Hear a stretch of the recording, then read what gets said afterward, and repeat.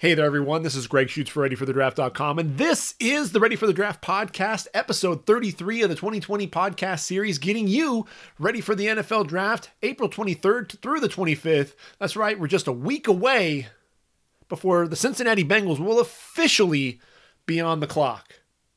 First ever virtual draft. We're in unprecedented times. Not only are we sheltering in place, but that also goes for each of the NFL franchises. War Room is really going to look differently for each of these teams. They're all going to be working virtual, so you're going to have a lot of phone conversations, a lot of FaceTime, a lot of Zoom, a lot of Skype. And really, all of the prospects will also be sheltering in place, so it's really going to be different. Once a guy is drafted, he's not going to be able to jump on a plane and fly to a facility. So it's really going to be an interesting time to see how the NFL manages all of this. And really the coverage, by the way, ESPN, ABC, NFL Network, all covering the draft. What are their broadcasts going to look like? You know, again, unprecedented times. We don't have a stage. We don't have that beautiful black backdrop of the Bellagio fountains there in Las Vegas. What's going to happen with this draft? It's really going to be interesting, but look, I know that COVID-19, sheltering in place, I've talked about this with my last few podcasts. I want to continue to do the podcast. We're going to do this all the way up until the draft, give you an outlet, a release, something that we can talk about and really enjoy together. Take our minds off of anything else that's happening in the world right now and just talk about the draft. So the last 8 podcasts have really been dedicated to kind of a roadshow, if you will, taking a look at each of the NFL franchises by division, breaking down what the rosters look like with the free agency and what the team needs really look like after that, and what a 7-round mock draft might look like for each of the NFL franchises. So we covered every single division. The last division that we talked about was the AFC West. That was in episode 32. And now what we're going to do is we're really going to go position by position, take a look at where the draft stock is for each of these players, take a look a little bit at the history of the positions in the NFL draft as well, because as much of covering the NFL draft is about this year's draft, it's also taking a look back at history and really try to predict based on what's happened previously, what we can kind of project will happen in 2020. So we're going to talk about the quarterbacks, and we're going to talk about running backs today. So got a lot to cover, a lot of players here, so we're going to go ahead and jump right into things. When you talk about the quarterback position, a season ago, we had 11 quarterbacks taken, 3 of those in the first round: Kyler Murray, Daniel Jones, Dwayne Haskins. Drew Lock was taken number 42 overall in round number 2. He was expected to go in the first round, ultimately fell to the second. And then after that, Will Grier, Ryan Finley, and Jarrett Stidham taken in the first 4 rounds. Gardner Minshew was kind of that sleeper Minshew mania there for the Jacksonville Jaguars, taken number 178 overall. When you look at the quarterback position, you have, the last time we had fewer than 3 quarterbacks taken in round number 1 was 2015. We only had 7 quarterbacks taken in that draft. If you recall, 2015 was the year that Jameis Winston and Marcus Mariota came off the board 1-2. Not a very deep, not a very strong quarterback class that year. Following up with that, though, in 2016, I think the league was really desperate to find some quarterbacks, bringing those in. You ended up with 15 quarterbacks taken, and a lot of guys who are still on NFL rosters, not just the men at the top. That's the draft with Jared Goff, Carson Wentz going 1 and 2. Paxton Lynch ended up being a bust there for Denver at 26 overall. But Jacoby Brissett taken in the 3rd round. If you recall, that's also when Dak Prescott was drafted, number 135 overall in the 4th round. Nate Sudfeld and Jake Rudock, a couple of backup quarterbacks there in round number 6. So, in 2016, 15 quarterbacks taken, 3 in round number 1, 6 taken in the first 3 rounds. In 2017, very top heavy quarterback draft. Mitchell Trubisky taken with the number 2 overall pick. You got Patrick Mahomes and Deshaun Watson going 10 and 12 respectively. The Chiefs and Texans both trading up to get their quarterback. And I think we're going to see that this year. We're going to talk about where I see Jordan Love going. And I think you're going to see a team that trades up into the draft to ultimately land their quarterback. So 2018, what's crazy is in 2018 you had 5 quarterbacks taken in round number 1. And then after that, just one in the 3rd round. And then it was really backloaded after that with 7 quarterbacks taken from the 4th round on. And obviously, in 2018, 5 quarterbacks taken in round number 1. Hadn't seen that before, especially with 4 quarterbacks also taken in the top 10. I've heard all kinds of rumors and talk that there might be 4 quarterbacks taken in the top 10 of this year's draft. Let's not get carried away.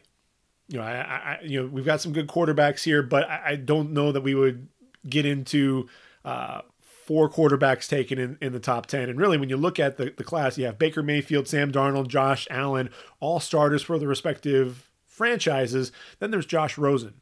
Really the question mark there, is he ever going to be able to realize any of his potential? And then Lamar Jackson, the Ravens again, trading back into round number 1 to land him at number 32 overall, the reigning MVP.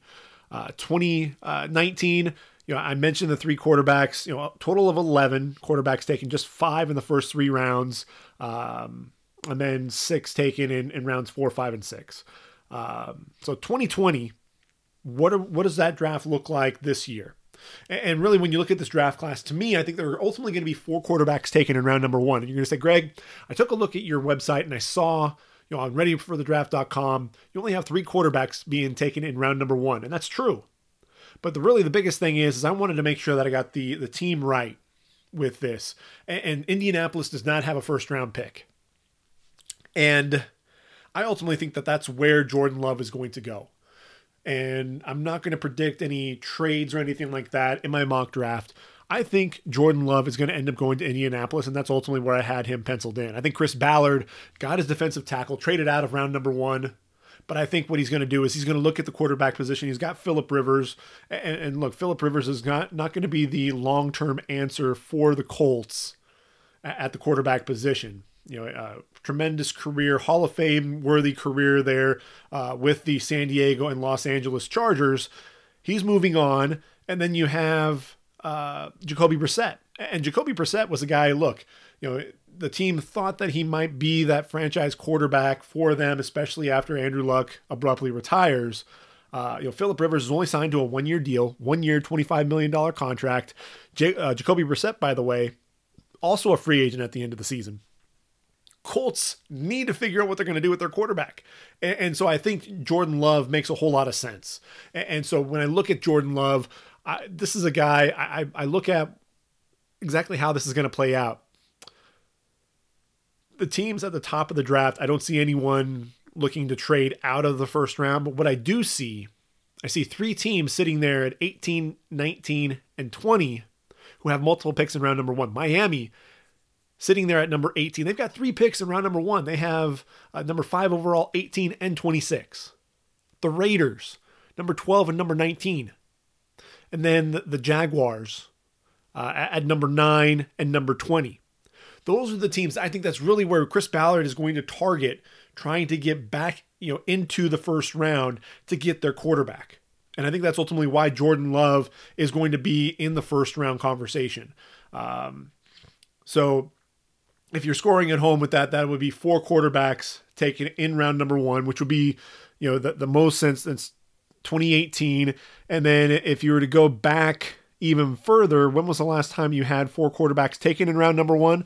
Well, you'd have to go all the way back to 2012 when, the aforementioned Andrew Luck was taken number 1 overall. That was the same draft with RG3, Ryan Tannehill, and Brandon Weeden. So 2 out of the 4 quarterbacks taken in round number 1 of that draft are still in, were still in the league 2 seasons ago. And then Andrew Luck with the retirement.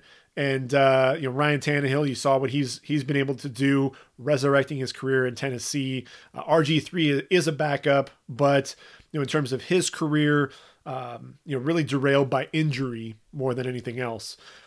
So I look at this. I think ultimately we're going to have 13 quarterbacks taken in the draft. And I think after the first round, there could be a couple of quarterbacks sprinkled in the second and third round. We'll get into those quarterbacks. And then I think everything's going to kind of be backloaded at the end of this draft. So Joe Burrow, obviously going number 1 overall to the Bengals. Much talked about, leading the country in completion percentage, passing yards, QBR, the touchdowns thrown, 60 touchdowns. I mean, it's just insane. The video game type numbers that he and that offense put up. Joe Brady coming in.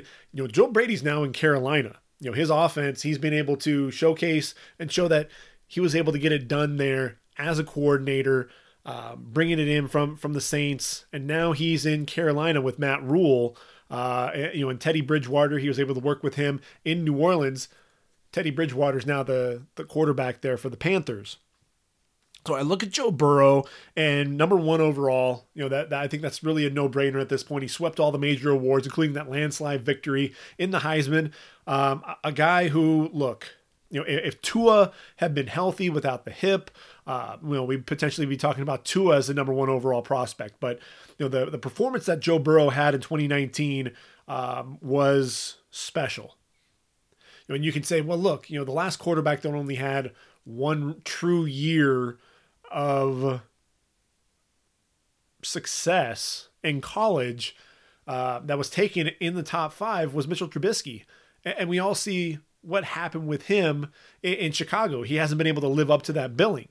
But I'd argue, you look at Joe Burrow and the development, you don't just transition from being a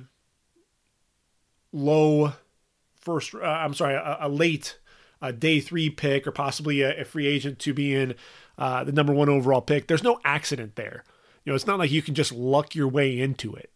This is a guy who has the talent.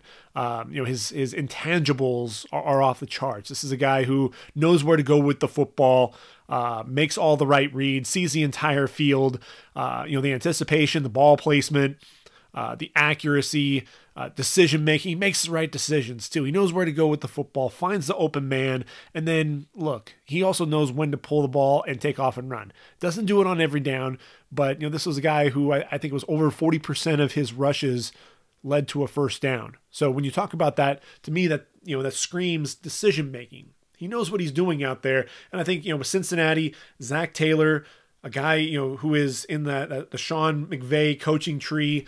I want to see what he can do with Joe Burrow. And look, there are weapons there for him. He's got A.J. Green. He's got John Ross. He's got Tyler Boyd, Joe Mixon, the running back. I think they get him 1 or 2 more weapons in the draft as well. I think they need to get him a tight end, another running back.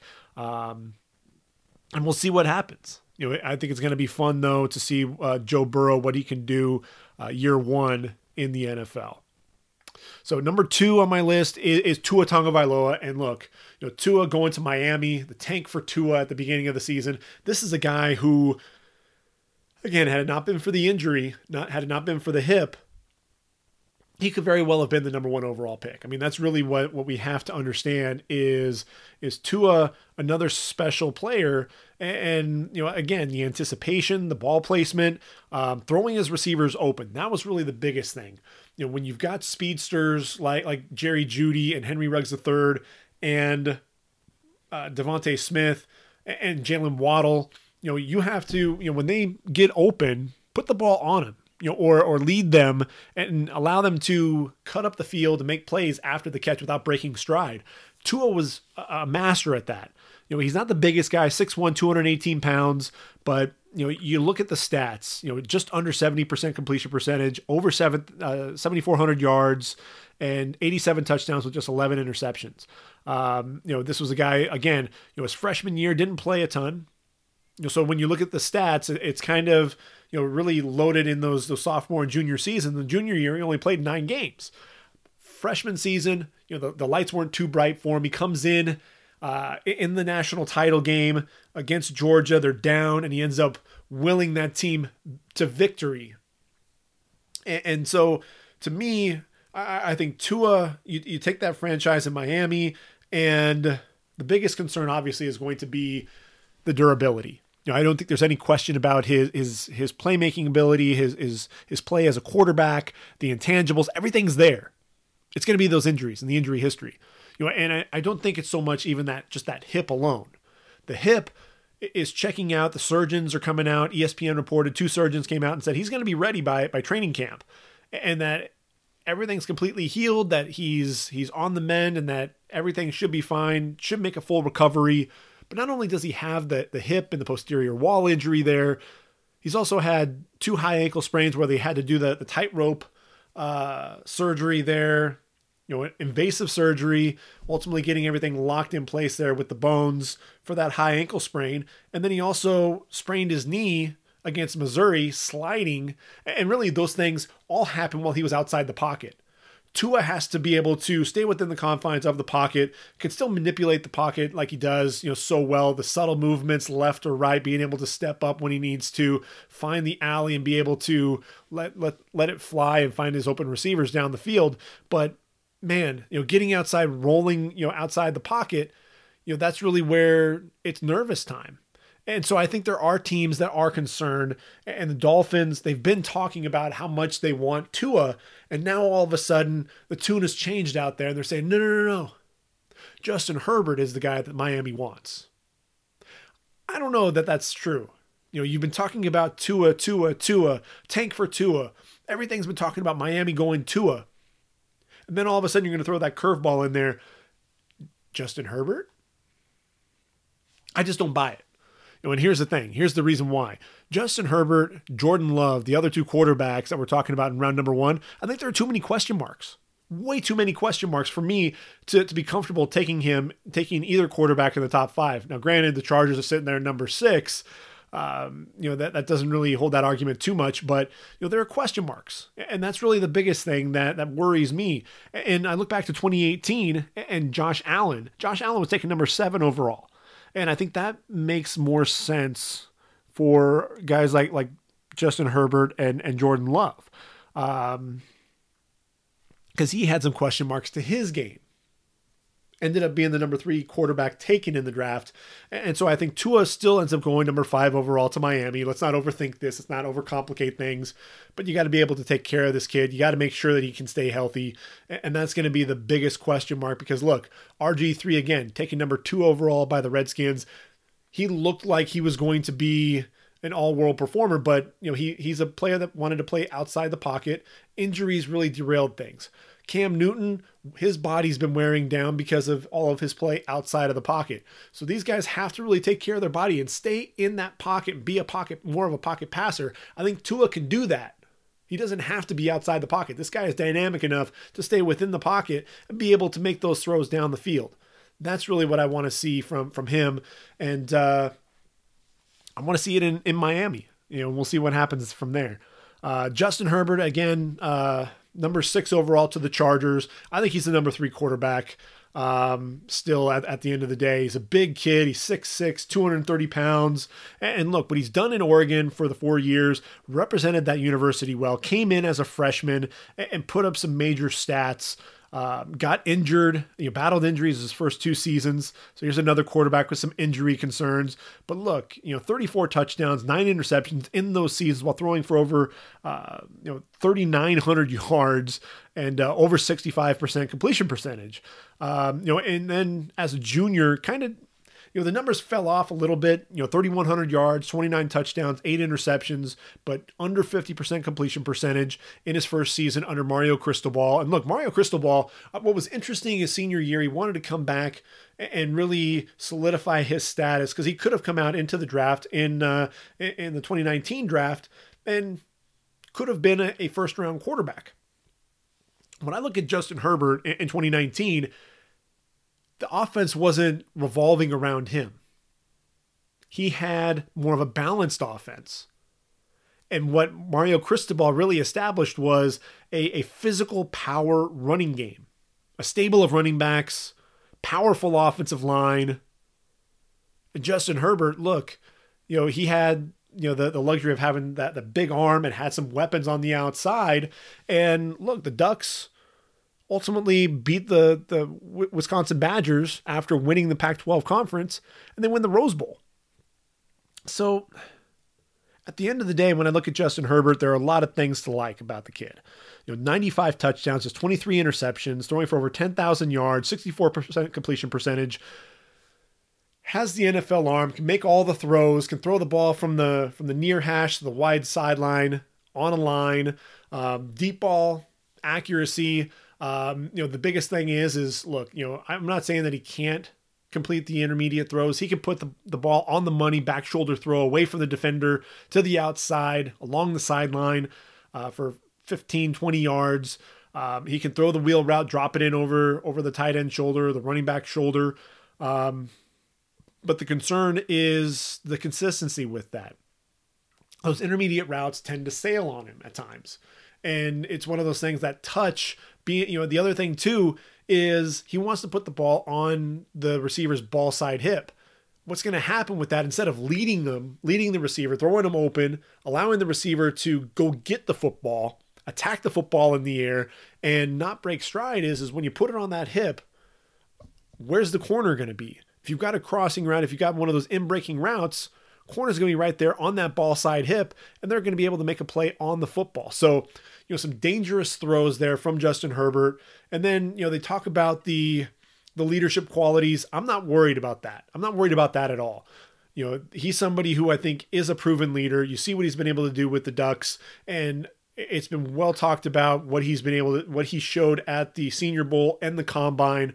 Players love to play with this guy. And look, the Ducks, it's not the first time they had an introvert there at Oregon. Marcus Mariota, came to Tennessee as a number 2 overall pick. He did okay for himself, his first few years. And it's, with Justin Herbert, I think getting to the Chargers, playing with Keenan Allen and Mike Williams, I think they're going to look for some additional weapons for him there in the draft. Also a running back to replace Melvin Gordon. Austin Eckler's already there. Man, if they could get Jonathan Taylor, I think that'd be ideal. That would be awesome. And then get a couple of receivers. I have them taking Quintez Cephas in round 4, Isaiah Coulter in round 6. Give him those weapons. Hunter Henry, a tight end. They franchise tagged him. I think that makes a whole lot of sense to me. I look at Justin Herbert. I see some comparisons with Josh Allen. There are some questionable accuracy at times, but there's no doubt that there is that playmaking ability. Look, he ran a 4.6 840 and wasn't asked to really make a lot of throws down the field in that game against Wisconsin in that Rose Bowl, but he had 3 rushing touchdowns leading them to victory. So that athleticism absolutely comes into play. So moving on from Justin Herbert, we're going to take a look at Jordan Love as our next quarterback. And Jordan Love, look, tale of 2 seasons, right? 2018, tremendous year under Matt Wells, over 3,500 yards, completes 64% of his passes, 32 touchdowns, 6 interceptions, had a bevy of receivers to throw to, had a 1,000-yard running back in Darwin Thompson, played in the Super Bowl there with the Chiefs, had 4 all Mountain West Conference offensive linemen. And then 2019 happens. Matt Wells and his offense coordinator move on to Texas Tech. In comes Gary Anderson. He loses 9 offensive starters. All 4 of those offensive linemen, gone. His top 5 wideouts, including Darwin Thompson, all gone. And the production was ridiculous. Over 2,300 yards lost there. He only had 1 receiver that had 10-plus receptions. So when you talk about building rapport with your receivers, you saw that out of Josh Allen. That was really the big issue with Josh Allen a season ago, or a couple of seasons ago. And I said, his stats weren't all that impressive, from at least an accuracy standpoint. As a sophomore, as a junior, you saw it regress even further. For Jordan Love, he had a tremendous 2018. In 2019, just under 62% completion percentage, still had 3,400 yards, but 20 touchdowns and 17 interceptions. The decision making just really went out the window. This is a guy who was a little, he was rattled. He wasn't making the right decisions. He wasn't making the right reads. And he was trying to force things, trying to do too much with all the talent that's around him. And I think he really needs to work on getting his confidence back, frankly.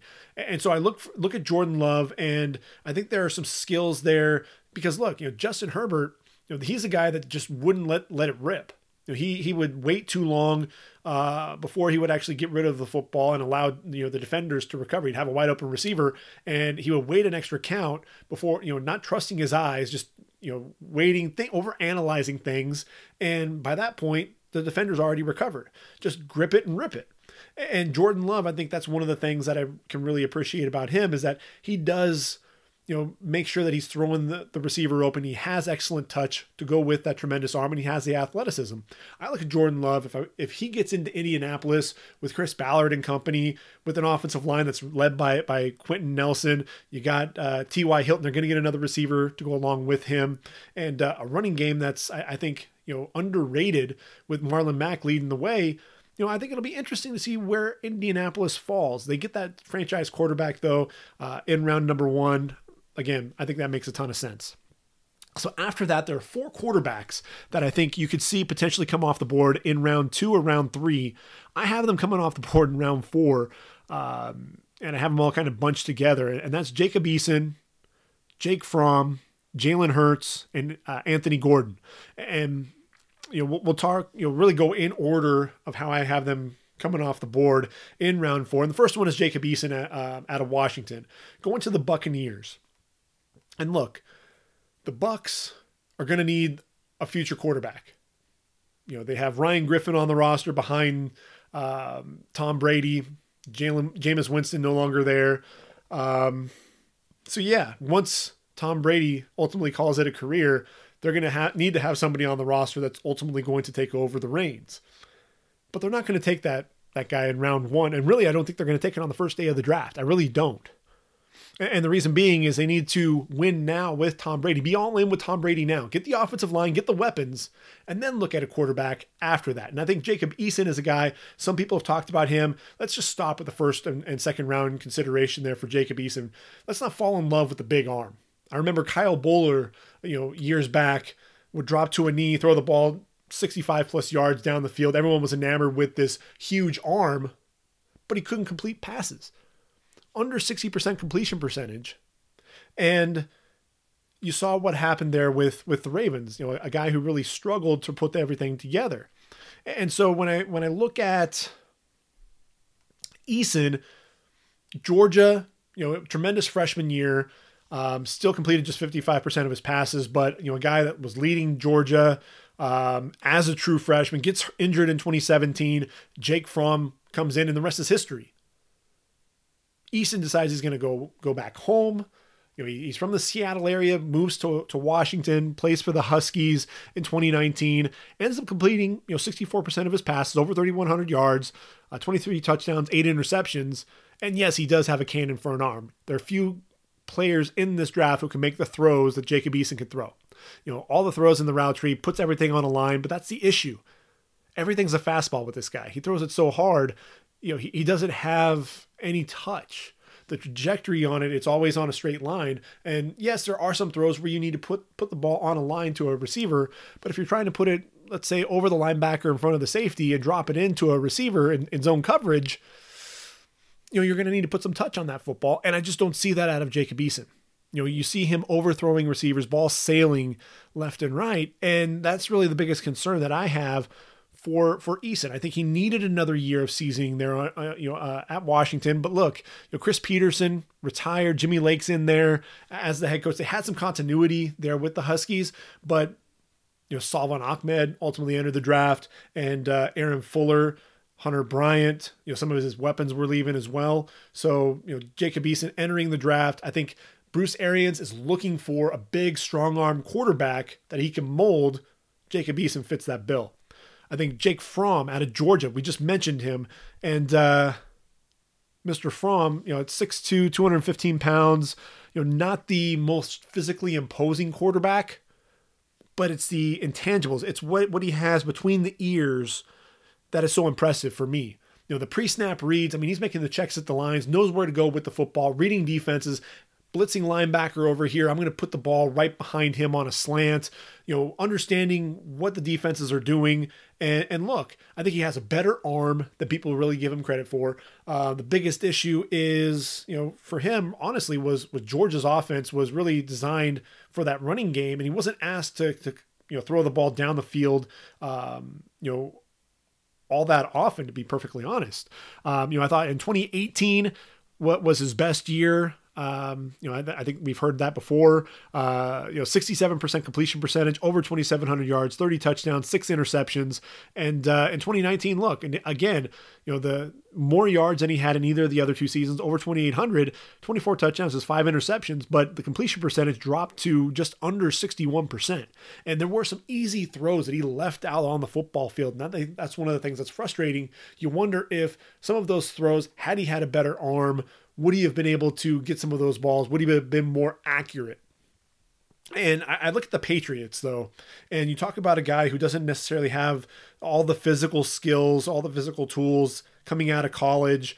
A guy, though, who is incredibly intelligent at the quarterback position. Sounds a lot like Tom Brady, right? Bill Belichick. You pair him up with a cerebral quarterback. They do have Jarrett Stidham there in New England.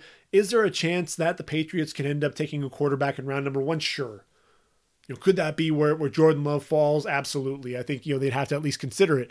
It just doesn't feel like something that Bill Belichick would want to do. I think he would wait to take a quarterback to pair up with Jarrett Stidham, really have that quarterback battle to see who's going to lead the Patriots in 2020. I just don't see it being a first-round quarterback. I just don't. I could be wrong with that. Bill Belichick really hasn't had to have that decision, given the fact that Tom Brady, the GOAT, has been there for so many years. But Jake Fromm, a similar quarterback, I think, to Tom Brady. I'm not comparing him to Brady, but similar style, a quarterback. And I think it would be a nice fit there. Jalen Hurts, this guy is so impressive.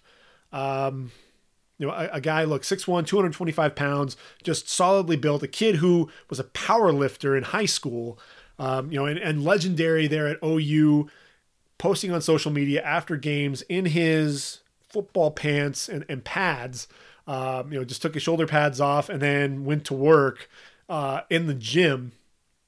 This guy's a tireless worker, and for 3 seasons there at Alabama, he led Bama as a freshman, and they won a national title. The biggest thing for me with Jalen Hurts is what he was able to do in. I'm sorry, they didn't win the title, but in 2017 allowed Tua to ultimately take over as the quarterback there in Tuscaloosa.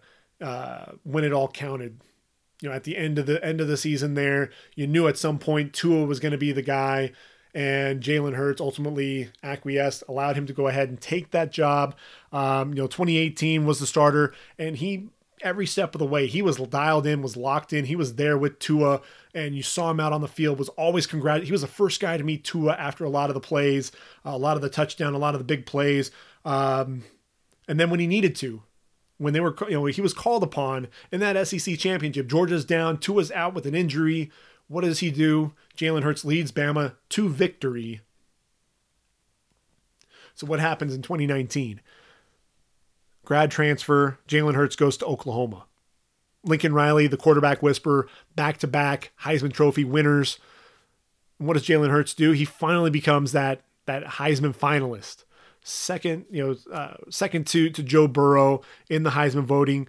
And you look at the numbers, man, just under 70% completion percentage, 3,800 yards passing, 32 touchdowns, 8 interceptions, also rushed for just under 1,300 yards and 20 touchdowns. Dynamic season. And he was unlike anything that Lincoln Riley had before. He was a power runner. He was more like a Cam Newton than a Lamar Jackson or anything like that when you compare him. But look, I look at Jalen Hurts, and I think he still has a long way to go at the quarterback position. I think Lincoln Riley's done a lot to develop him because really he was more of an athlete, a guy that was going to run around outside the pocket. And really Alabama's offense allowed him to make plays down the field. Look, in 2017, Jalen Hurts, when he was the captain of that offense, threw for 17 touchdowns, just 1 interception. So a lot of, correct decisions that were made there in the Bama offense. But look, he was also playing with, some tremendous talent there with the Crimson Tide. And I'm not saying that he didn't there at Oklahoma, but essentially what you saw out of him was one read and go for much of the season. If my number one option was not open, I'm pulling the ball and I'm looking to run. You saw that especially in the FAU game and the UCLA game to start out the year. As it went on, though, here's the thing with Jalen Hurts. You saw the development. You saw him, continuing to read defenses, to look down the field, going through some progressions and seeing the field, hitting his, the secondary or tertiary receiver, making some of the right decisions, knowing when to pull the ball and run. And I thought that was one of the things that was really fun to watch. I live in Oklahoma, so being able to watch every single game that he played in the Crimson and Cream, that was really, a lot of fun to watch. And to have, him revered by both schools. Alabama loves this guy. They were pulling for him there at OU. And then the same thing at OU. He shows up, different kind of leader. Not the outspoken leader like Baker Mayfield. Kyler Murray, really soft-spoken. Jalen Hurts, look, man, this guy, he was not only a lead by example, but he's not afraid to step in front of the mic and offer up some of that criticism. Hey man, we didn't play well. And he's not afraid to, he was always, it seemed like he was always hard on himself. We can be better. We can always be better. We can be doing things better. And that's one of the things that I appreciate about Jalen Hurts. But look, at the next level, he still has a ways to go. This is a guy, he needs to see the entire field. He needs to make sure that, that arm, the throws, that, the ball placement, some of the anticipation, doesn't always throw with great anticipation. He's going to have to work on that. Some of his receivers, that offense, they were running wide open. So he was hitting a lot of wide open receivers, allowing to buy time with his legs. Receiver comes free and he's hitting a wide open target. Not always going to be able to do that at the next level. So that's one of the things I think Jalen Hurts is going to need some development. And I look at Minnesota. They've got Kirk Cousins in there for another 2 seasons, but after that, is he going to be that franchise quarterback for the Minnesota Vikings? I don't know that he is. I don't know that he's the answer. And I think Jalen Hurts needs a couple years of seasoning. Minnesota could bring him in as the backup. And then after Kirk Cousins' contract is up, you may see Jalen Hurts as the starting quarterback of the Minnesota Vikings. Just saying. I think he can fit. And then at the end of round number 4, I've got the Eagles taking Anthony Gordon. They're trying to capture lightning in a bottle again. Minshew mania, going to the Jaguars at round 6. You had Nick Foles, didn't really work out. So Gardner Minshew stepped in and you saw what he's been able to do with the Jaguars. Anthony Gordon, look, he's another Mike Leach product and a guy who has a quick release, tremendous accuracy, over 5,500 yards passing, just right around 70% completion percentage. And I think he's somebody, look, Carson Wentz can't stay healthy. You've got Nate Sudfeld there as his backup. I think they need to bring in another quarterback. They really don't have anyone behind him. Allow somebody to come in and challenge Nate Sudfeld for that backup position, that backup role, because Carson Wentz, can he stay healthy? There's no 100% guarantee, so he has to be ready in the event he does go down. So then we transition to the quarterbacks, like I said, that were really going to be on the back end of the draft. And I look at a guy like Nate Stanley. I think he's really the next in line. If you saw what he did at Iowa, look, this is a big kid, 6'4", 245 pounds. He has a big arm, can make all the throws that you want. And, the stats, sure. I mean, at Iowa, he played well, 3 seasons as the starter, under 60% completion percentage. I worry about that, but over 8,200 yards passing, 68 touchdowns, 23 interceptions. The biggest thing for him is the consistency. He's a guy, his downfield accuracy was suspect at times.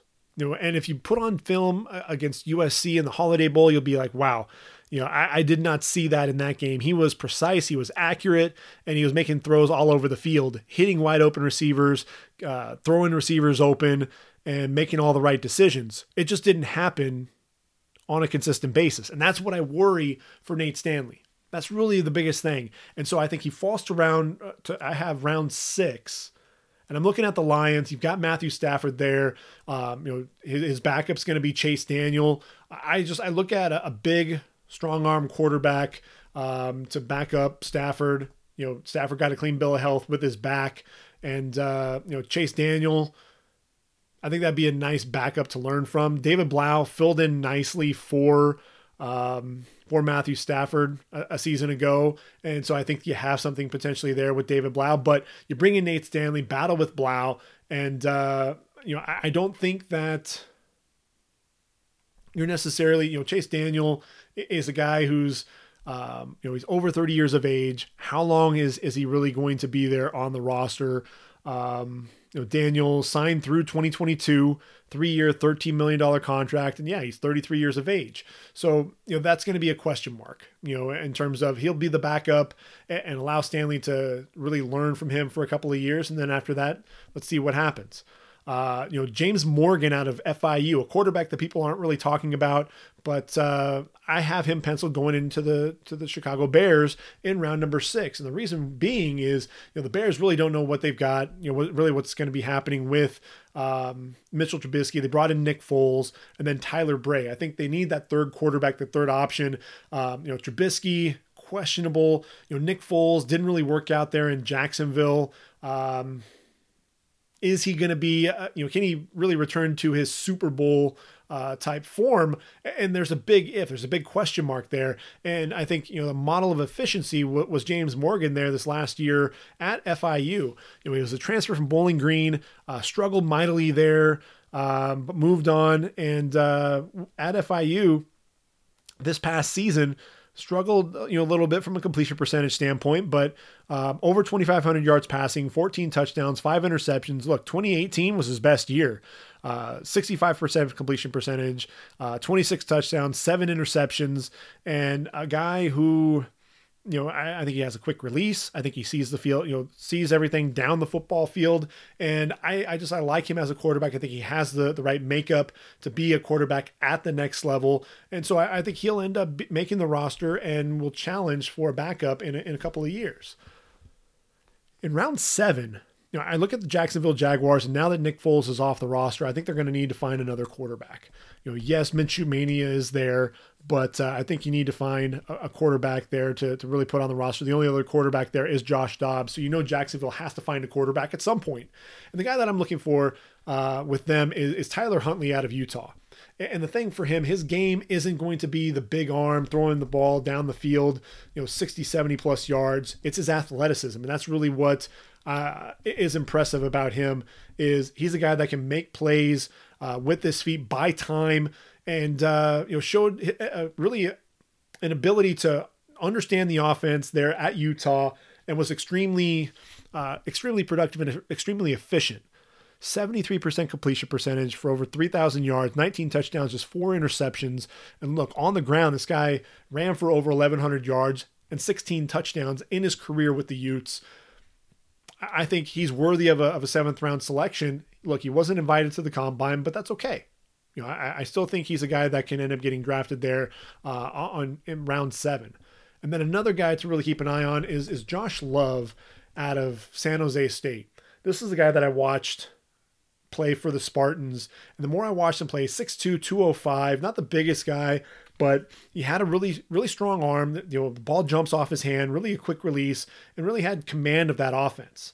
Over 3,900 yards passing for the Spartans, 22 touchdowns, 8 interceptions on the year. And look, the Spartans not really known to be that juggernaut, that powerhouse in college football, but you look at what he was able to do. He threw for over 300 yards, let's see, on a couple of occasions, but then it was the 400-yard games. He had, threw for over 400 yards in that upset victory over Arkansas, 49-32, threw for over 400 yards against New Mexico, Nevada, and again against Boise State. Really had a nice, solid game there, struggled from an accuracy standpoint, and that's really, I think, was kind of the difference there against Boise State. 53-29 was the final, but then he also throws for 400 yards against UNLV, 3 touchdowns but 4 interceptions. Really, shakiest game in terms of his accuracy, throwing the ball to Rebels, as much as he was throwing the ball to Spartan receivers. But I think he has that makeup, a guy that I think can last as a backup, as a third quarterback potentially on an NFL roster. And I'm looking at Josh Love coming to the Packers. I think, Aaron Rodgers isn't going anywhere as a quarterback, so, we can, that's not why I'm penciling him in there. But you look at the guys behind him, he's got Tim Boyle and Manny Wilkins as backup quarterbacks. I think Josh Love can come in there and challenge for the backup role and could potentially win that backup role. I think he has enough ability there to be able to do that. And then Cole McDonald, I have him as the last quarterback coming off the board, going to the Titans, be a backup there for Ryan Tannehill. And look, Cole McDonald was a guy out of Hawaii, a lot of hype coming into the season, over 3,800 yards passing, 36 touchdowns, 10 interceptions, some big throws, 400 or 500 yards passing days. And then you look to 2019, shows up on the field against Arizona and throws 4 interceptions in his first game, gets benched in favor of the freshman Chevan Cordero. And look, this guy really, 8 of his 14 interceptions were thrown in the first 4 or 5 games. When it really counted in Mountain West Conference play, he really stepped up and really played well and led Hawaii to led them to a victory. Ultimately led them to the Mountain West Conference championship game and then to a bowl game victory. They ended up losing to Boise State in the Mountain West championship, but redeemed themselves with that bowl victory. And look, threw for over 4,100 yards, 33 touchdowns, the 14 interceptions. But, the way that he ended his season was really what you want to talk about more than anything else. And I think that's the thing that makes Cole McDonald a draft eligible prospect, is his ability to continue to develop throughout the year. And I think that's one of the things. He didn't regress. He didn't really fall into a hole. He didn't fall off the planet and ultimately have a freshman take over his job. No, he ultimately rebounded. And if you go back and look at things, he had, let's see, 4 interceptions against Arizona, another 3 against Washington. So his biggest team, the biggest competition, 7 interceptions against those teams. So yes, that is cause for some concern. But after that, let's see, his last 10 games, only throws for 5 interceptions, but ends up throwing for 20 touchdowns. So 20 touchdowns, just 5 interceptions in those last 10 games.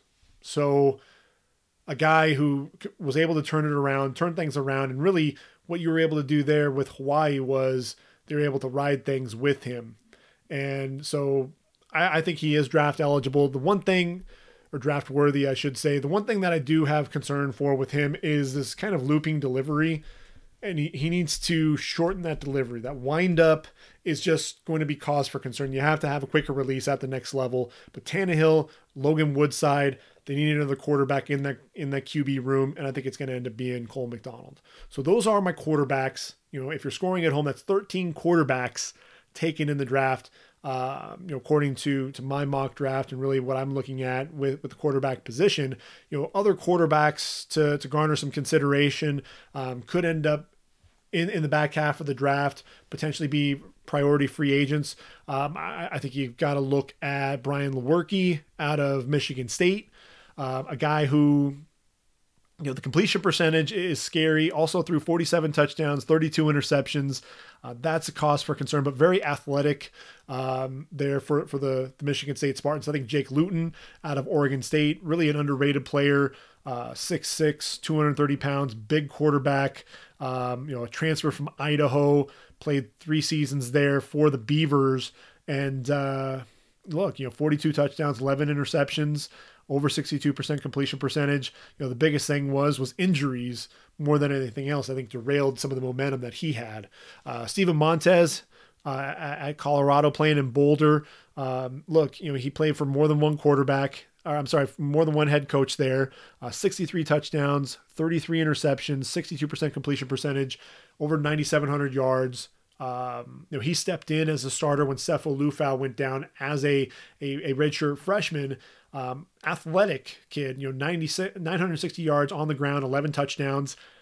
The consistency is what worries me. You watch him at the combine, he throws a couple of decent throws, and then some terrible throws. And that's the thing that you really saw. That was the story for Colorado, and why they couldn't really gain any momentum in the Pac-12 conference was Steven Montez was shaky there at the quarterback position. So I think he could end up getting drafted. I had him penciled in as being a drafted quarterback at one point. And, I just think there's too many inconsistencies to his game, but I do think he'll end up getting a chance as a priority free agent. Then there's Kelly Bryant out of Missouri. A guy, look, again, over 1,200 yards on the ground in his career, 17 touchdowns, tremendous athlete, has a strong arm. He was able to showcase that at Clemson, but ultimately lost his job to Trevor Lawrence, transferred to Missouri, and, played in 10 games there with the Tigers, and just really couldn't gain any of that momentum that he lost, after transferring from Clemson. I think he's a big kid. He's over, he's 6'3", 6'4". I think he'll get a shot at the next level as well. So that's the quarterbacks. We're going to transition to the running back position. And when you talk running backs, and a season ago, only one running back taken in round number 1, and that's really the big story. How many running backs are going to be taken in round number 1? For a time there, we didn't have any running backs taken in the first round, and really that was because the game was changing. 2014, 0 running backs taken in the first round, and that was a draft that Carlos Hyde, I think, was the Devontae Freeman was taken in the 4th round. Top running back taken in that draft actually was Bishop Sankey at number 54 overall in the 2nd round. So since then, though, you've had quite a few running backs taken in round number 1. Let's see. 9 running backs taken in the first round, 2015 through 2019. And last season it was Josh Jacobs, but a lot of running backs, a lot of running back depth a season ago. Miles Sanders, productive there for Philadelphia. Darrell Henderson should have more of an impact with the Rams now that Todd Gurley's gone. David Montgomery should be the starter there in Chicago. Devin Singletary doing his thing with the Bills. Damian Harris should get more playing time there in New England. Alexander Madison showed that he could fill in for Dalvin Cook there in Minnesota. Justice Hill got some playing time in Baltimore. Benny Snell, same thing in Pittsburgh. So there are some running backs out there. Ty Johnson got to play a little bit there for Detroit.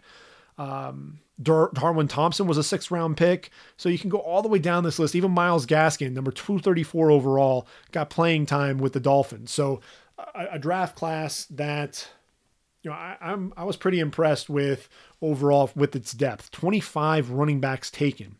And I'm looking at this draft this year, and I think it's a real top-heavy draft. I only have 1 running back going in round number 1, and I think that's more so because you have depth at a lot of other positions as well.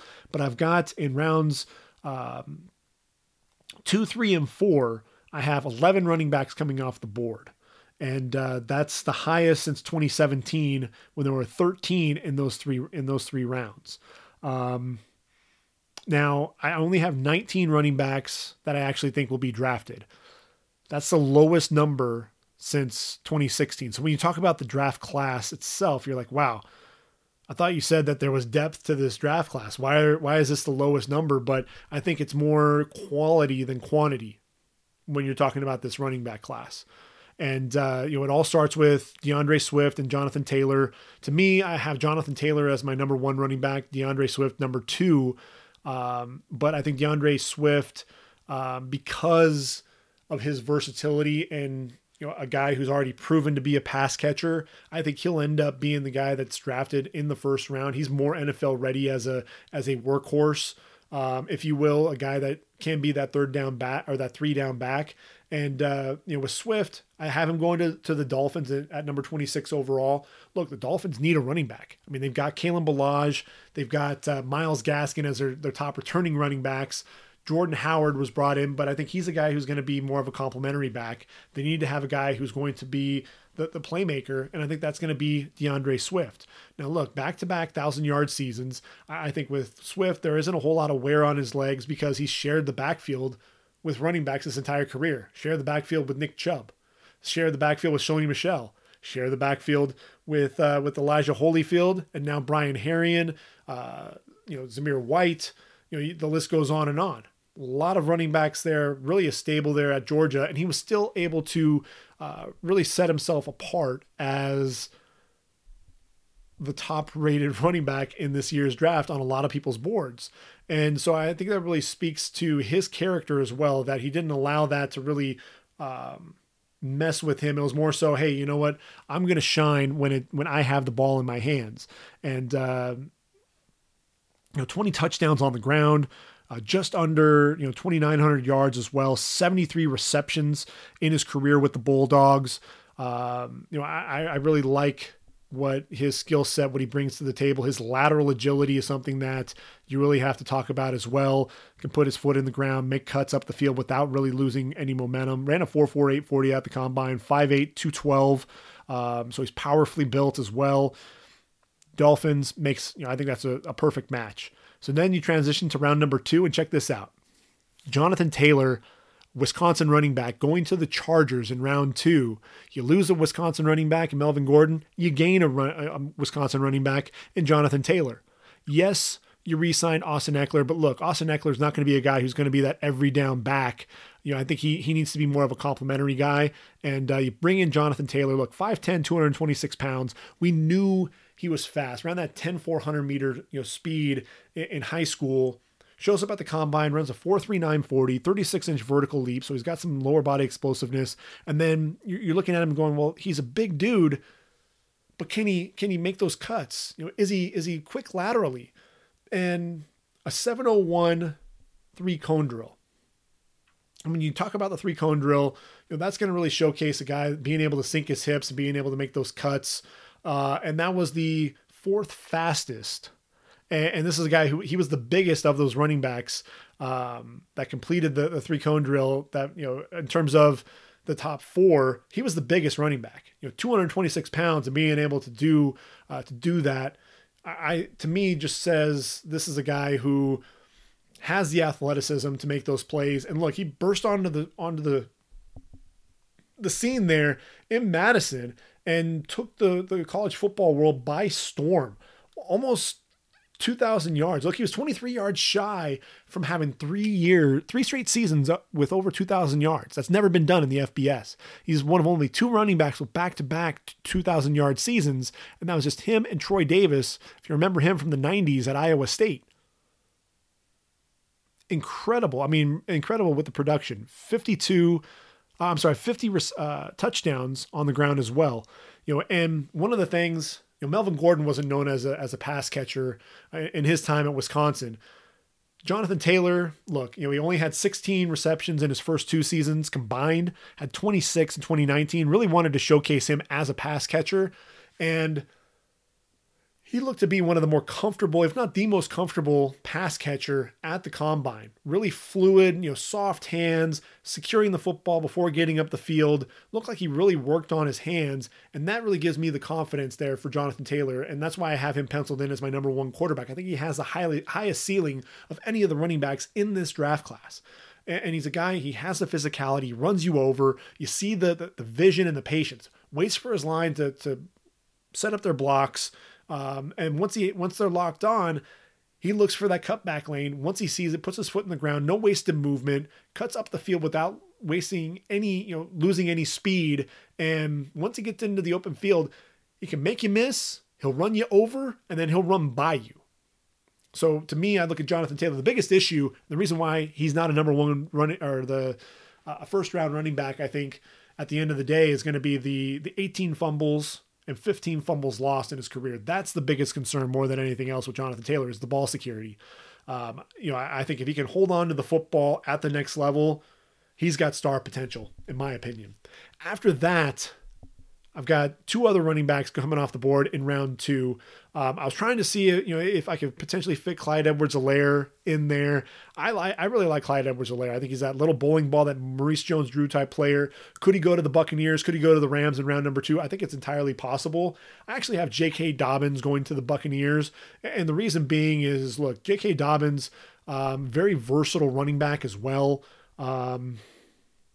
what he's able to do at Ohio State, burst onto the scene, shared the backfield with Mike Weber, and rushed for over 1,400 yards as a true freshman. Just really showing you what he could do. Went over 2,000 yards in 2019. And again, another guy who has that shiftiness, that lateral agility, being able to set his, and what I really appreciate about him is that when he's setting somebody up in the open field, he's setting a guy up from 7-8 yards away, and some subtle movements, a head fake, and being able to stop on a dime and cut back the other direction. Look, man, those linebackers and DBs don't have any chance. And then the 71 receptions, soft hands, a guy who I thought was really a weapon there for Justin Fields this past season, especially, and showed up at the combine. Didn't run the 40, but did put up 225 23 times. One of the stronger running backs in the draft class. Has shorter arms, but that's really not going to come into play too much. And he actually has a pretty good stiff arm as well. 5'9", 209. I think J.K. Dobbins, number 3 running back in this draft class. So I think the Rams sitting there in the second round, their first pick. They released Todd Gurley, kind of a salary dump, if you will. Also, really has never returned to form after the knee issues. And they could go Clyde Edwards-Helaire here, but I'm actually going in a different direction. I'm going Cam Akers to the Rams. And Cam Akers, for me, he's my number 5 running back. But I think in terms of what the Rams want to do, I like Cam Akers here. And look, Cam Akers was another guy burst onto the scene as a freshman, and you saw the power, and you saw the speed, over 1,000 yards with just under 200 carries. Really set himself apart, even with Jacques Patrick, the upperclassman there on the roster. In 2018 under Willie Taggart, really was lost as a running back, I thought. He wanted to always bounce everything to the outside, wouldn't really see the cutback lanes to the inside, and really that's where it got him into trouble. Teams would string him out, and he would still try to bounce it to the outside. Even when he had cutback lanes back to the inside, he would ultimately get some help back to the inside, and that's really where daylight was, and he was still looking to the outside. I don't really know what happened there, but ultimately it didn't work out. Returned to form though in 2019. He was running with more confidence, more decisiveness with his running. Again, over 1,100 yards this time, 14 touchdowns, 30 receptions as well with 4 touchdowns through the air. So really more of a confident runner. Over 2,800 yards, 27 touchdowns on the ground, 69 receptions and 7 touchdowns in the passing game. I think he's a versatile weapon. Has that power to go along with the speed. Showed up at the combine, ran a 4.47 40, 5'10", 217 pounds. Yeah, go ahead and pencil him in there with the Rams. Again, I think Edwards-Helaire could potentially go to the Rams, but I think he's ultimately going to fall to round number 3. I think that 4.6 40 at the combine might scare some teams away a little bit. And I'm actually looking at the Cardinals in round 3, and the Cardinals have Kenyon Drake. And then Kenyon Drake is that speedster, but I think they need some thunder to that lightning. And I'm looking at A.J. Dillon. And if you're looking for a guy, and this is a copycat league, teams are going to be looking to try to find their next Derrick Henry, and I think it's going to be that A.J. Dillon could very well be that guy. 6 foot, 247 pounds.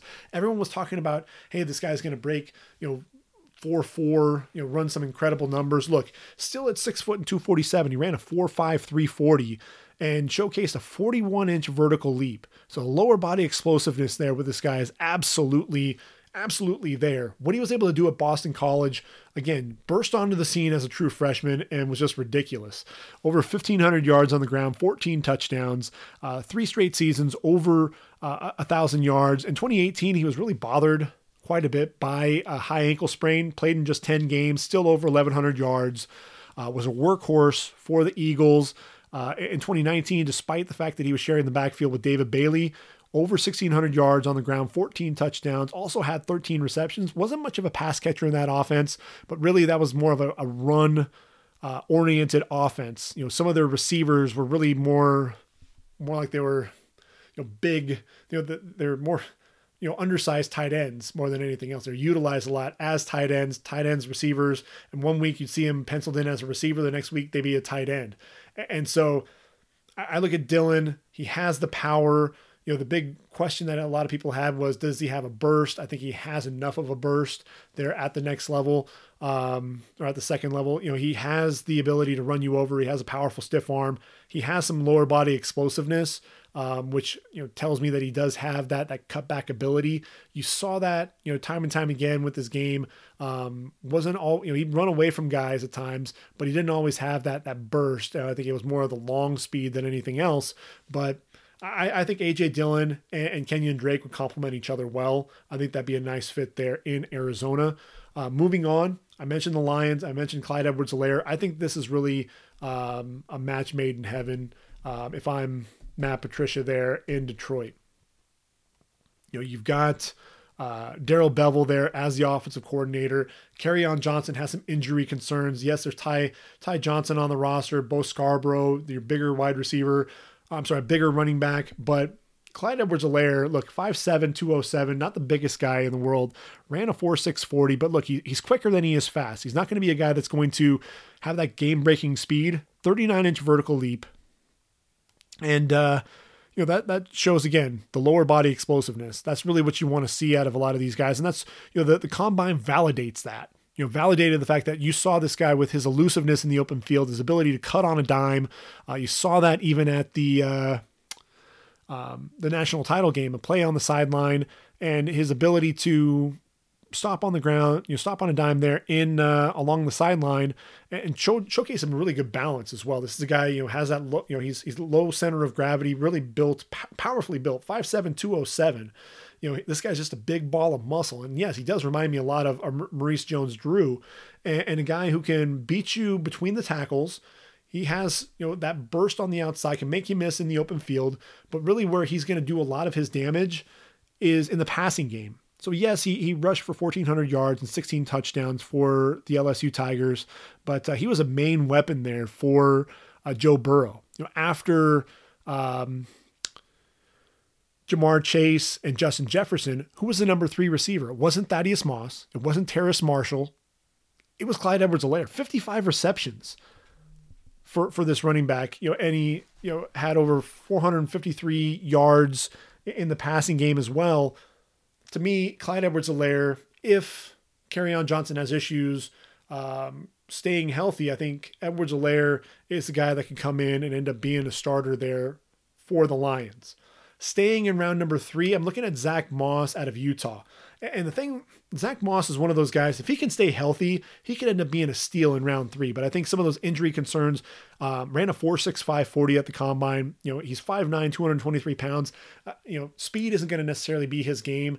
I think he has that power between the tackles, has that stiff arm as well. A guy who just continues to get better as the game wears on. You saw Utah against USC. Zach Moss gets injured, has a shoulder injury, out for the rest of the game, and because of that physicality with the way he runs, he does have to battle some of those injuries. Utah was lost without Zach Moss, and ultimately USC ended up beating Utah. But look, 3 straight seasons, over 1,000 yards, 1,400 yards in 2019. Also has 66 receptions, very soft hands, knows how to score, 38 touchdowns on the ground, very powerful runner, powerful stiff arm, runs with a low pad level. And I look at where Zach Moss, where I see him going, I look at the Chiefs.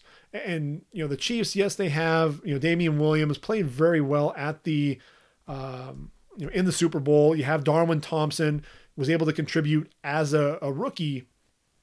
But I think what you need is to add that power element. These are guys that are more athletic guys on the outside. Add that power. Zach Moss is really going to be that power there for Kansas City. I think that would add an additional weapon to that arsenal there for Patrick Mahomes. And then staying in round number 3, a guy who's really on that fringe between the 3rd and 4th round. It's Eno Benjamin out of Arizona State. Reason being is the ball security, another guy who puts the ball on the ground way too often. But if I'm the Pittsburgh Steelers, I'm sitting there with James Conner. And then after that, if you're looking behind him, this is a guy who started to wear down a little bit as the season wore on. And you've got Jalen Samuels, you've got Benny Snell behind him. And Jalen Samuels really is more of a fullback, and kind of a fullback tight end, jack of all trades type of a guy. They did bring in Derek Watt to be the fullback there. But Jalen Samuels, he's more of that utility guy. And I think you need to bring in another running back to compete with Benny Snell for that backup role. And I think what Eno Benjamin brings to the table are those hands. Ran a 4.57 40 at the combine, 39-inch vertical leap. I mentioned that 3-cone drill earlier. Ran a 6.97, so he was actually faster than Jonathan Taylor. And so that shows that he's able to sink his hips, get in and out of his breaks really quickly, and a guy who is going to beat you, with his lateral cuts. What I really like about Eno Benjamin, he worked with LaDainian Tomlinson, and he has this spin move, and it's really hard to tackle a guy who's spinning as he's coming at you. And so a lot of broken tackles. That's one of the things Pro Football Focus had him, noted as one of the top running backs in terms of broken tackles. So over 1,600 yards as a sophomore with 35 receptions. In 2019, they had a freshman come in there at quarterback, and Jalen Daniels and Arizona State doing things a little bit differently. Eno Benjamin wasn't always showcased as a running back there. More of a receiver, still went over 1,000 yards, but had 42 receptions, 82 in his career. I look at him and I look at Jalen Samuels, who also offers a lot in the passing game. I think those are your pass catchers to go along with more of the power running game of James Conner and Benny Snell. So I think that's really where Pittsburgh goes in round number 3. Looking at round 4, I've got 4 running backs that are coming off the board here. I'm looking at Anthony McFarland out of Maryland going to the Jets. I really like this pick there for the Jets, and I think 4th round feels about right for that as well. He's 5'8", 208, ran a 4.4 4.40 at the combine. So he's very, he's electric, a guy who can be a game breaker, very elusive in the open field. He's a redshirt sophomore. And, over 1,000 yards as a redshirt freshman, and shared the backfield with Javon Leake. And so just 614 yards on the ground. But I really like his shiftiness. I like his ability to be a game breaker. And when you look at the Jets, obviously you have Le'Veon Bell. And Le'Veon Bell is going to be your workhorse. We know this. But, they had Elijah McGuire as a backup, who was kind of the guy that was going to catch the football out of the backfield. Now you have Trenton Cannon, Kenneth Dixon, Josh Adams on the roster. I think you need to find another running back. And I think this could be a guy that can come in there, be that complement to Le'Veon Bell, and be a guy that can be a weapon in the passing game. Though he wasn't really featured in the passing game for Maryland, I like his elusiveness, his shiftiness, and he's a guy that I think is probably going to end up being a better pro than he was a college player. And obviously that's just my opinion. Colts. Mentioned the running game earlier, and I'm looking at the Colts here in round number 4, and Marlon Mack is your starter. Behind him, you've got Nyheim Hines, who's kind of the pass catcher. And then you've got Jordan Wilkins, who's going to kind of be your power back. But when I look at Indy, if Marlon Mack can stay healthy, obviously he'll probably end up being the bell cow for them at the running back position. But when you talk about Marlon Mack, he's going to be an unrestricted free agent at the end of the season. So is he going to be a guy that they can re-sign? Is he going to ask for too much money? That's going to be a big concern. And I'm looking at a guy who, when he declared for the draft, I remember saying in my podcast, I hope he does something at the combine to really set himself apart, because I think he's a dynamic running back, and I didn't want to see him get lost in the shuffle. And that's Darrynton Evans, 5'11", 203 out of Appalachian State, shows up, runs a 4.4 140. Showcases a 37-inch vertical leap as well, but that 4.4 140, second fastest only to Jonathan Taylor. And so that really kind of set him apart. I think people really took notice and wanted to go back and watch some more film of Darrynton Evans. And when you put the game film on, you're going to see a running back who was very explosive, a guy that can make plays out in the open field, can run away from you, can be a weapon in the passing game as well. If you look at Evans and his numbers, back-to-back 1,000-yard seasons, 1,400 yards in 2019. a guy who just continued to get better as a pass catcher as well, 39 receptions in his career, and a guy who also returned 3 kickoff returns for touchdown. So, he can be a dynamic playmaker there in the kicking game for Indy. And when you look at them, the kick return, they have Nyheim Hines as a kick returner, but Zach Pascal was kind of used as another kick returner. He's more of a big physical receiver. I think you get another running back in there to feature with Nyheim Hines. I think that makes a ton of sense for them. And round 4 would be a nice get. I think he's one of those sleepers in the draft. Raiders, I think they're also going to look for a sleeper in the running back position. I see them taking Keyshawn Vaughn out of Vanderbilt. And, you have Josh Jacobs there as obviously he's going to be your bell cow. Jalen Richard showed that he can be a complimentary back, was one of their leaders in receptions. But what I like about Keyshawn Vaughn is the explosiveness. He was one of those guys, he transferred into Vanderbilt from Illinois. And as a junior, you just saw, a guy that he plays faster than, with the pads on and when the lights are bright than what he ran at the combine. At the combine, he ran a 4.51, and I swear this guy was going to run much faster than that. He's 5'10", 214 pounds. When the lights are on, this guy's ready to go. Back-to-back 1,000-yard seasons for the Vanderbilt Commodores. Also 66 receptions in his career. He's very explosive. 21 touchdowns in the 2 seasons there at Vandy. And to me, you put him in there in that offense, and I could see him ultimately shining there as a backup to Josh Jacobs going forward. And he feels like one of those guys. He feels like a Mike Mayock type of guy, a guy that's going to be one of those sleepers, kind of flying under the radar, can be versatile and has some explosiveness to him. I like Keyshawn Vaughn to the Raiders in round 4. And then the last guy, another guy who I think could be a pass catcher. And I thought the hands, you really saw that, especially down the stretch for the Florida Gators. La'Mical Perine. I think he's another guy who can be a fourth round running back. I had him kind of teetering between the 4th and 5th round, but I'm looking at the Philadelphia Eagles for La'Mical Perine. And here's why.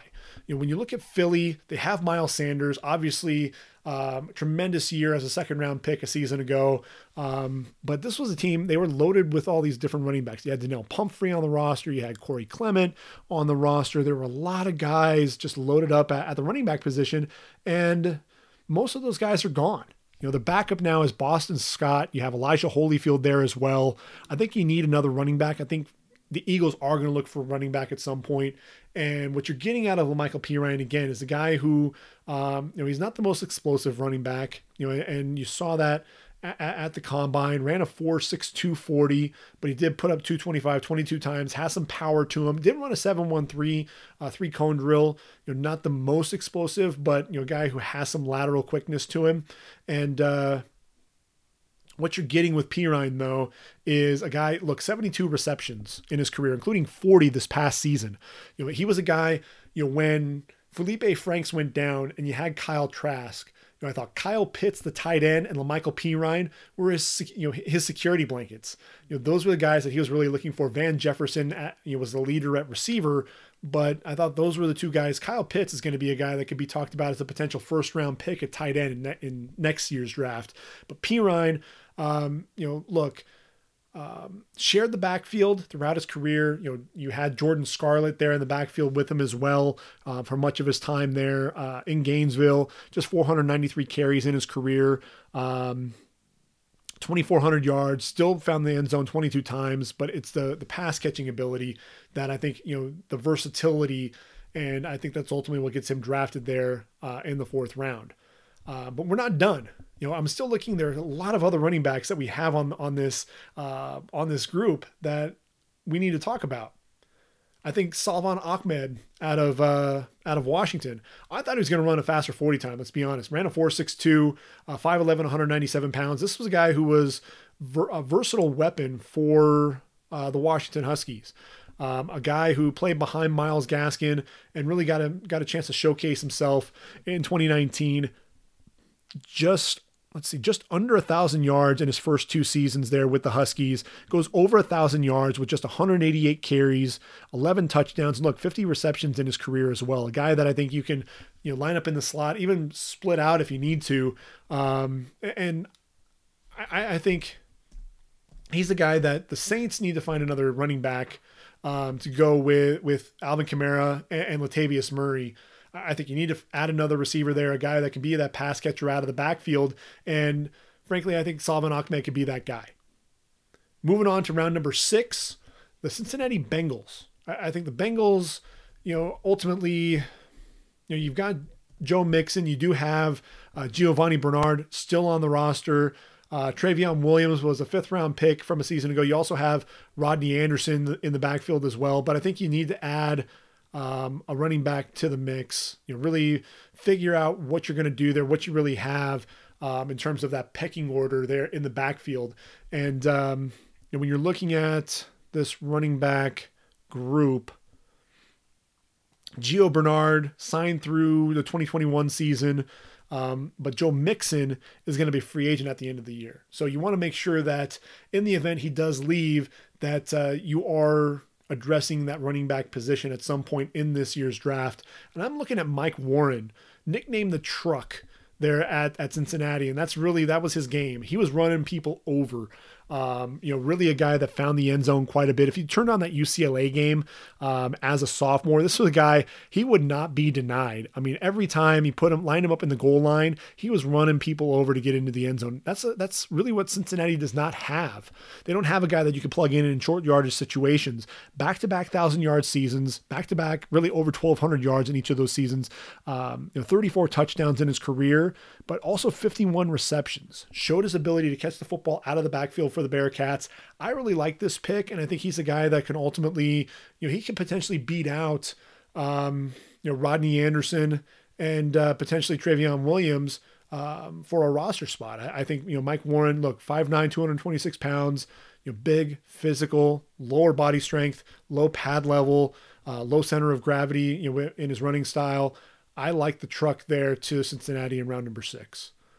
Staying in round 6, Cleveland Browns. I think this is I'm looking for some of those versatile weapons. There are a lot of interesting running backs and receivers in this year's draft. They have Nick Chubb, they have Kareem Hunt in the backfield. After that, there really isn't a whole lot to speak of. I think they're going to go receiver as well because you have Jarvis Landry and Odell Beckham Jr. And then, they've lost some of their guys there in that receiving core. Rashard Higgins is one of those that they no longer have on the roster. Things didn't work out with Antonio Callaway. They need receivers. They need another running back. And how about a guy by the name of Antonio Gibson who can be a little bit of both?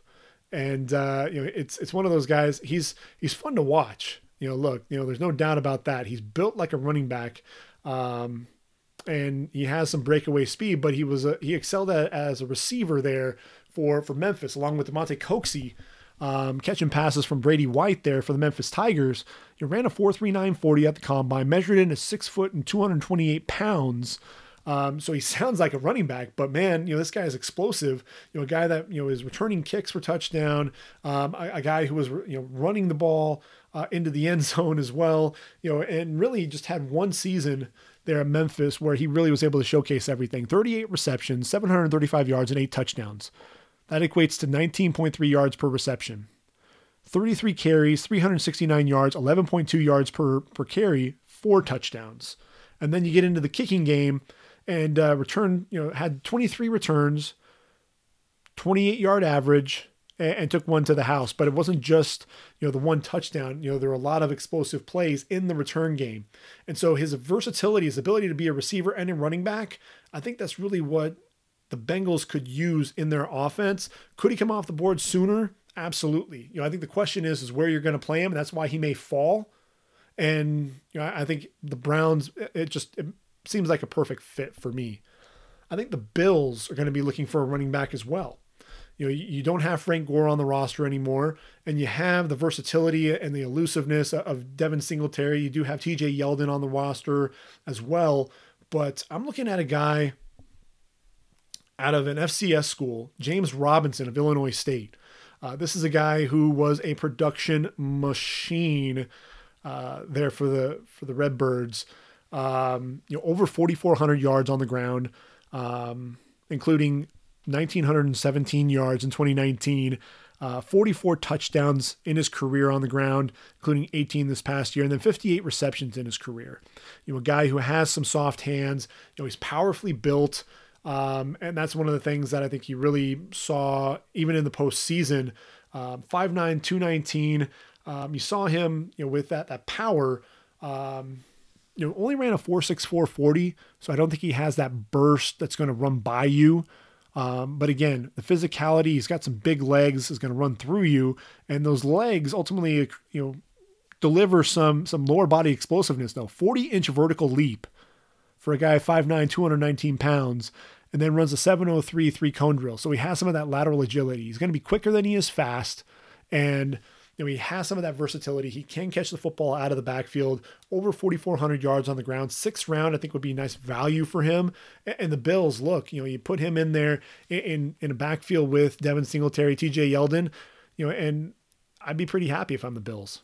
We have 3 running backs coming off the board in round number 7, and then we're done with the podcast. So JaMycal Hasty is a back there with the Bills that I think, or with the Baylor Bears, a season ago, and Hasty, he's got the elusiveness. Another guy who's going to be quicker than he is fast. Over 1,900 yards on the ground, just under 2,000 in his career. 79 receptions, 3 straight seasons with at least 25 receptions. A guy who shared the backfield, so there isn't a ton of wear on his legs. Just 465 touches in his career with the Bears, but a guy 5'9", 205. And showed up at the combine, ran a 4.55 40, 39-inch vertical leap, has some of that lower body strength as well, lower body explosiveness, has some has the lateral quickness, able to make you miss in the open field, has a second burst, a second gear. And Jim Nagy really likes this guy. He had him at the Senior Bowl, really likes JaMycal Hasty, may come off the board sooner, but I couldn't find a place for him. But I'm looking at Minnesota in round number 7. And the reason for that, obviously you have Dalvin Cook. He's the bell cow. He's what really makes everything work on the ground for the Vikings. But you've got Alexander Mattison. And then after that, Amir Abdullah, Michael Boone, a lot of, I just think they don't have a guy on the roster that fits JaMycal Hasty, and his skill set. You might say, well, that's really what you just described Dalvin Cook. I don't think so. I think JaMycal Hasty is going to offer something a little bit different, and at least for the guys behind Dalvin Cook. So maybe he is a little bit more like Dalvin Cook, but Madison, there is Amir Abdullah on the roster, so okay, he is kind of that same type of a running back, but I think this is going to be a younger version of Amir Abdullah. Michael Boone's more of a physical runner. I think you could potentially be talking about this guy as your number 3 running back behind Cook and Madison when it's all said and done. Let's see. We're actually going to move on to the AFC South, excuse me. And we're going to take a look at Joshua Kelly out of UCLA. Back-to-back 1,000-yard seasons for the Bruins.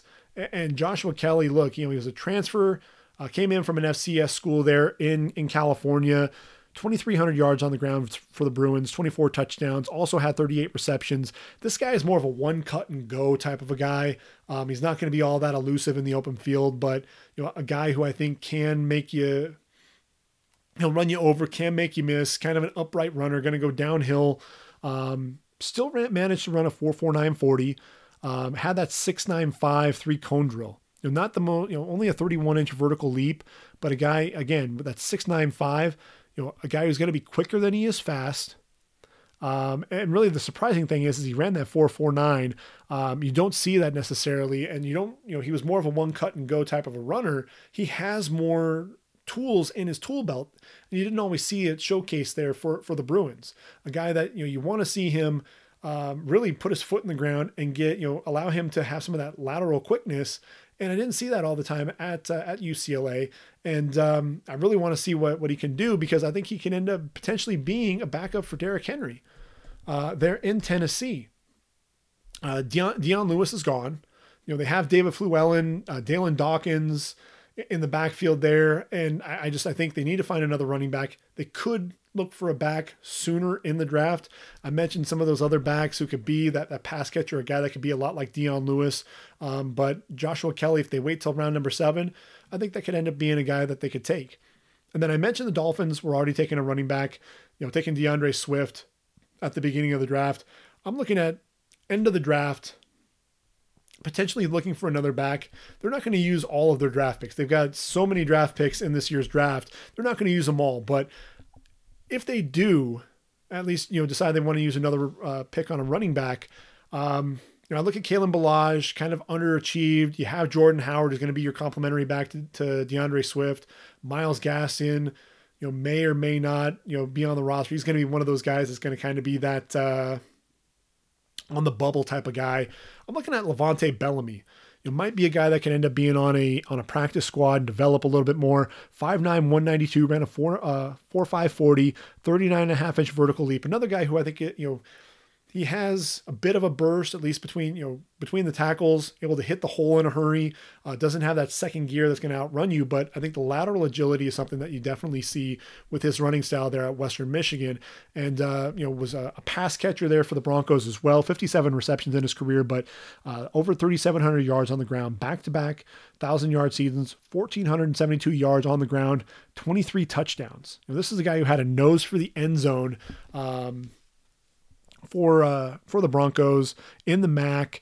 And I think he's a guy that should be drafted at some point.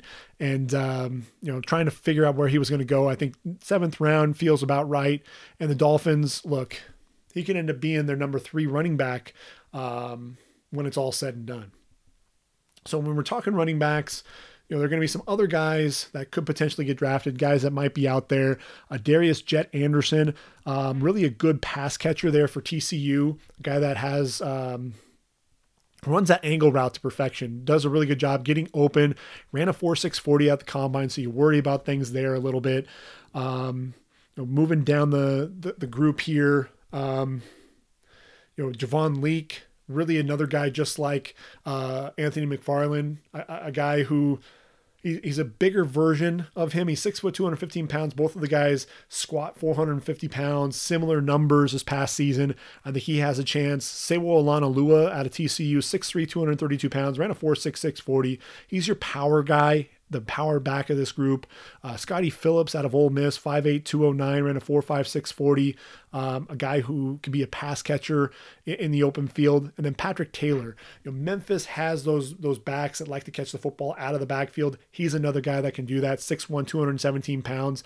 He's a guy to keep an eye out for as well. So those are the quarterbacks and running backs, how I see that all shaking out in the draft, the guys who I think will get drafted, and some guys that I think can end up being priority free agents when it's all said and done. So that's going to be it for this podcast. We're going to go ahead and get another one released either tomorrow or the next day. We'll talk about the receivers and the tight ends, really taking a look at the depth of that wide receiver class and really where we think the tight ends are going to come off the board. There won't be a tight end coming off the board in round 1. How many will be off the board as day 2 picks? And then I think you'll see quite a few tight ends come off the board in day 3. So stay tuned. Hope you enjoyed the content. We'll go ahead and do this all over again here in the next couple of days. And look, we're going to have some Fast and Furious podcasts. I think I've got another 4 or 5 podcasts that I really want to put together, breaking down positions. We'll look at the wide receivers and tight ends. As I said, we're going to go ahead and then take a look at the offensive line. After that, we'll take a look at the defensive line, the linebackers, and then the secondary to round things out. And then I still have my final mock draft. We'll take a look at that the day before the draft. I'll get that released and out, and we'll see how things play out there on April 23rd. So for readyforthedraft.com, this has been the Ready for the Draft podcast. I've been your host, Greg Schutz. Hope you've enjoyed everything. Stay safe, everyone. And we'll do this all again here in a couple of days. Until then, take care, and I am out of here.